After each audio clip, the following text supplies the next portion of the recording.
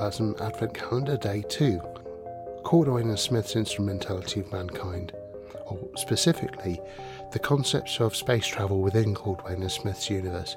So, there's a lot to Cordwainer Smith's Instrumentality sequence. There is a timeline that was compiled by, I think, an editor, J.J. Pierce, who also writes the foreword to The Rediscovery of Man, which is the SF Masterworks bind-up of Cordwainer Smith. You can get the Rediscovery of Man in the SF Masterworks, and then his only novel in Australia was also printed in one of the, I think it was the Gallant's Classic ones. I've got a couple of the other stories, but pretty much if you get those two, you've got everything you really need to know. The only things that are missing are the things that happen basically post-Instrumentality with the embargo of religion. So that's the Cash O'Neill series, which are bound up in the Quest for the Three Worlds. But anyway, the Instrumentality of Mankind, it spans about, well, it goes up to 16,000 AD and beyond. And the period we're talking about, the period I want to talk about, is between, say, 6,000 and 16,000. So towards the end of that, you get to this state called the Instrumentality of Mankind, which is a sort of utopian, authoritarian state. But before then, the bits that I found the most compelling are all the short stories, particularly the ones that deal with travelling vast distances and the problems people encountered with space travel. And bear in mind that Linebarger, that's Cordwainer Smith's actual real name was Dr. Paul Linebarger. I think Linebarger was, 1966, and so one of his very last stories was written, just before 1966. So the idea of space travel was actually there, but at the time when Linebarger was writing as Cordwainer Smith, basically I'd seen massive changes in the attitudes to space exploration and the concept of what space is. And that's one of the things that probably makes the stories about space travel and pioneering travel so interesting, because of the assumptions that Linebarger makes about the physicality of space travel and the pain that people go through. And it's quite literal pain, where the space is portrayed as sort of a great nightmare, as this horrific realm of endless pain. And one of the first attempts to cross space involved harbourmen. So these would be humans who were transformed into emotionless characters and unfeeling characters who would then crew the ships that would travel between space. And this was being our normal space, so there would be travel that would take hundreds of subjective years, but also would approach light speed. So I assume that Dr. Linebarger knew quite a bit about relativity. Anyway, where was I? Yes, the harbourmen. Harbourmen are usually made up of convicts, and being a harbourman, it was suggested, is a punishment and a horrible ordeal. But harbourmen are supervised by scanners who are, unlike harbourmen who are conscripts, they're actually volunteers. They volunteer to be part of a ship's crew, to supervise the harbourmen. It's not exactly clear why the harbourmen are needed or why it's dangerous. It's suggested that because they call space the Great Pain, that there is some actual radiation that penetrates through ships and destroys organic life within it. The story Scanners Live in Vain focuses on the experience of the harbourmen and the way that their utility is coming to an end because of the title. Someone has actually discovered a new technology that will make them obsolete, and the protagonist is actually tasked by his fellow scanners to assassinate this scientist before this technology takes root. So it's like this weird sort of Luddite mentality. And the thing about the scanners is, because normally they exist in an emotional state, so they've taken this decision kind of dispassionately. But they have this activity called cranching, where they regain some of their humanity and human emotion. And because the person they task to do this has cranched while they task him with it, he actually has an attack of conscience and doesn't kill the scientist. And the scientist, it turns out, has a means of protecting people by lining the ships with mollusks, basically shellfish, oysters, I think. So there's a suggestion that the radiation from outside is absorbed by organic tissue, and it's the Harbin previously were sacrifices to space travel, and now they don't need to do that anymore because they can cross these distances by stuffing the outer hull with oysters. And later there's an allusion to things called shell ships, which are supposedly normal space ships, as in they travel in normal space, not any kind of hyperspace or space fold. So they're like generation ships or colony ships, and they take incredibly long times to get where they're going. So that was Scanners Live in Vain, Scanners living in vain because they're about to be made obsolete. So then we have another story which is around the same idea, called The Lady Who Sailed the Soul, and this is all about a woman who meets an astral navigator. It's while everyone else stays asleep during travel, which may take 40 years of subjective time, 40 years of objective time, even though subjectively for most passengers in cryosleep it's hardly any time at all. The one person has to stay awake, a navigator of some sort, and they have to be biologically altered so that they can deal with the passing of time. They have to have feeding tubes inserted into them because they can't simply consume enough calories at their accelerated metabolism, and they need to experience time at a massive increase in rate because otherwise they'd just go insane. So there's this idea of personal sacrifice, these pioneers trying to cross the vastness of space.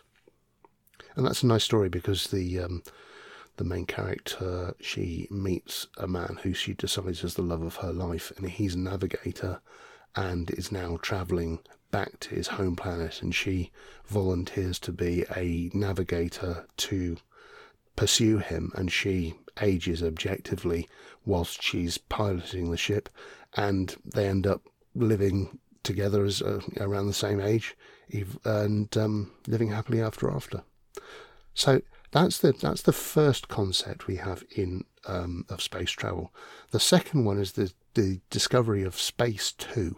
It's usually written as space subscript 2, and this then moves on. So the previous two stories are around 6000 AD. That's The Scanners Live in Vain and The Lady Who Sailed the Soul. Then we jump forward 3000 years to talk about what Cordwainer Smith calls the age of planoforming. Now, planoforming is what we would imagine as hyperspace, space fold. So much more rapid than traditional space travel, but incredibly dangerous because it appears that there is some sort of malevolent psychic force that exists in space too, which attacks people who try to travel it. And they are referred to by humans as dragons. And they are scared off by light, so they have these gunners on the planoform ships who are called pinlighters, who are basically there to fend off these psychic attacks when the dragons come near. But they're not quick enough to get all of the dragons, and it's still risky. So you say 1 in 10 ships isn't going to make it. That's still an unacceptable risk. But what they do have helping them is psychic cats who pilot little outrigger craft who can spot the dragons way faster than the pinlighters can, and they psychically pair with these cats, and then they both fight off the dragons together. It's from a story called The Game of Rat and Dragon, because the cats perceive these as rats, not dragons. There's another story that's set around the same time called The Burning of the Brain, and this is all about a mistake that happens in hyperspace where the navigation cards, which need to be set very precisely to navigate through this space too, this hyperspace, there's a mistake after takeoff, and once they're in space 2, the cards all appear to be blank, and they realise the only way that they can get back to normal space is using the memory in the captain's brain of the route that they took. But this extraction process, this machine reading of the human brain, it's effectively fatal to the captain, and the story that's based on is called The Burning of the Brain. So again, we've got a different kind of sacrifice that goes on in space too. Then there's a third kind of space, which is called space 3, and this is, it's kind of written as a kind of dimensional teleportational travel.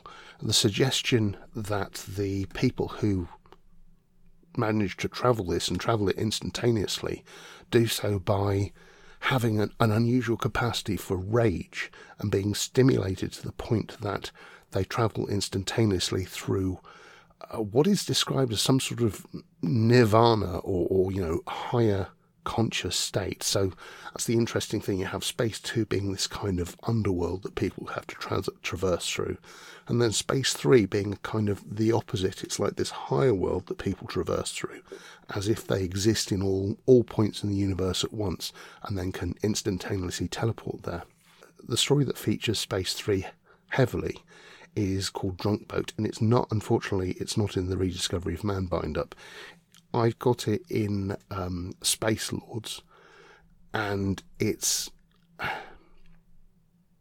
called Drunk Boat because it's the idea that this person who is an experimental subject, who is stimulated to the point of such rage that they transcend space and time, they go into a sort of state called Drunk Boat, and it allows them to, for one thing, they acquire powers to basically remold matter as they see it, but they also have powers to move through space and time. But this person is has been picked by one of the Lords of the Instrumentality as a sort of test subject, and in doing so the Lord has committed various crimes. There's very much this idea about this future utopia. As I mentioned, it's an authoritarian utopia, and the Lords are forbidden from doing certain things, and yet you have them acting in some cases as a law unto themselves, purely for the point of scientific advancement.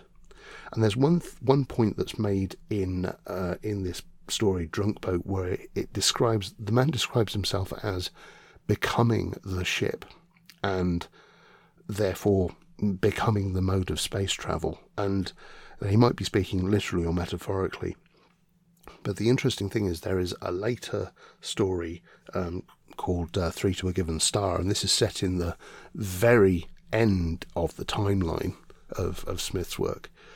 So that story is about 3 or 4 criminals who've been, for their crimes, they've been transformed into devices which can subjugate worlds on behalf of the Instrumentality. Now, the reason they're subjugating the world may be something to do with the Instrumentality's embargo on religion. By that time, they consider religion a disease, and they even go so far as to detect if a person is thinking about religious thoughts.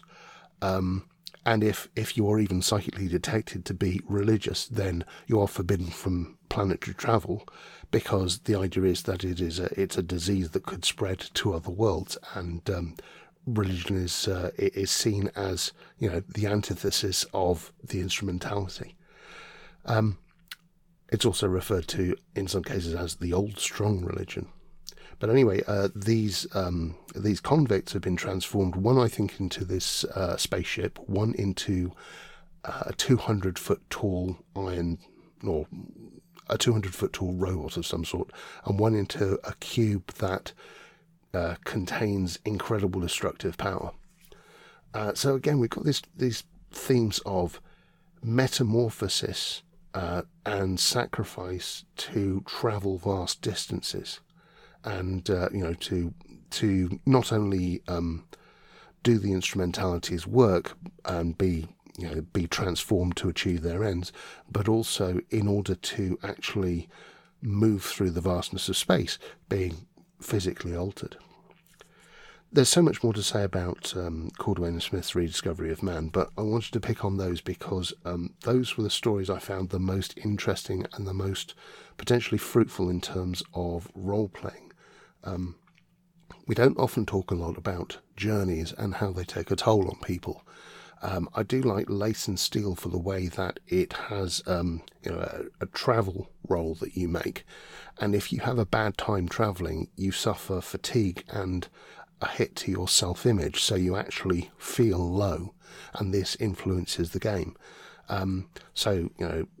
Fatigue, mental fatigue, physical fatigue, radiation sickness, or other social effects as a result of travel are all sacrifices I could see putting on players if they choose to cross vast distances. I also think that space travel is a particularly great place to put a scenario because, of course, you've got a closed environment. You've got there's no way for the characters to go. I have run a particular scenario recently which is all about travellers travelling in low berths and finding something very weird has happened to their ship and being woken up. I think it's a very fruitful place to put, a claustrophobic, closed environment with, mysteries to discover and limited resources and all sorts of stuff. So so that's space travel, and that's Cordwainer Smith. Thoroughly recommended. Okay, so I should open door number 2 to the advent calendar. Just a moment. So, okay, let's bring it up here. Oh, it's a little raw oysters. Delicious. Oh, and they're nice and warm. Lovely. All right then. Thanks for listening. See you next time. Fictoplasm Podcast. Words by Ralph Lovegrove, music by Chris Zabriskie. Find out more at fictoplasm.net.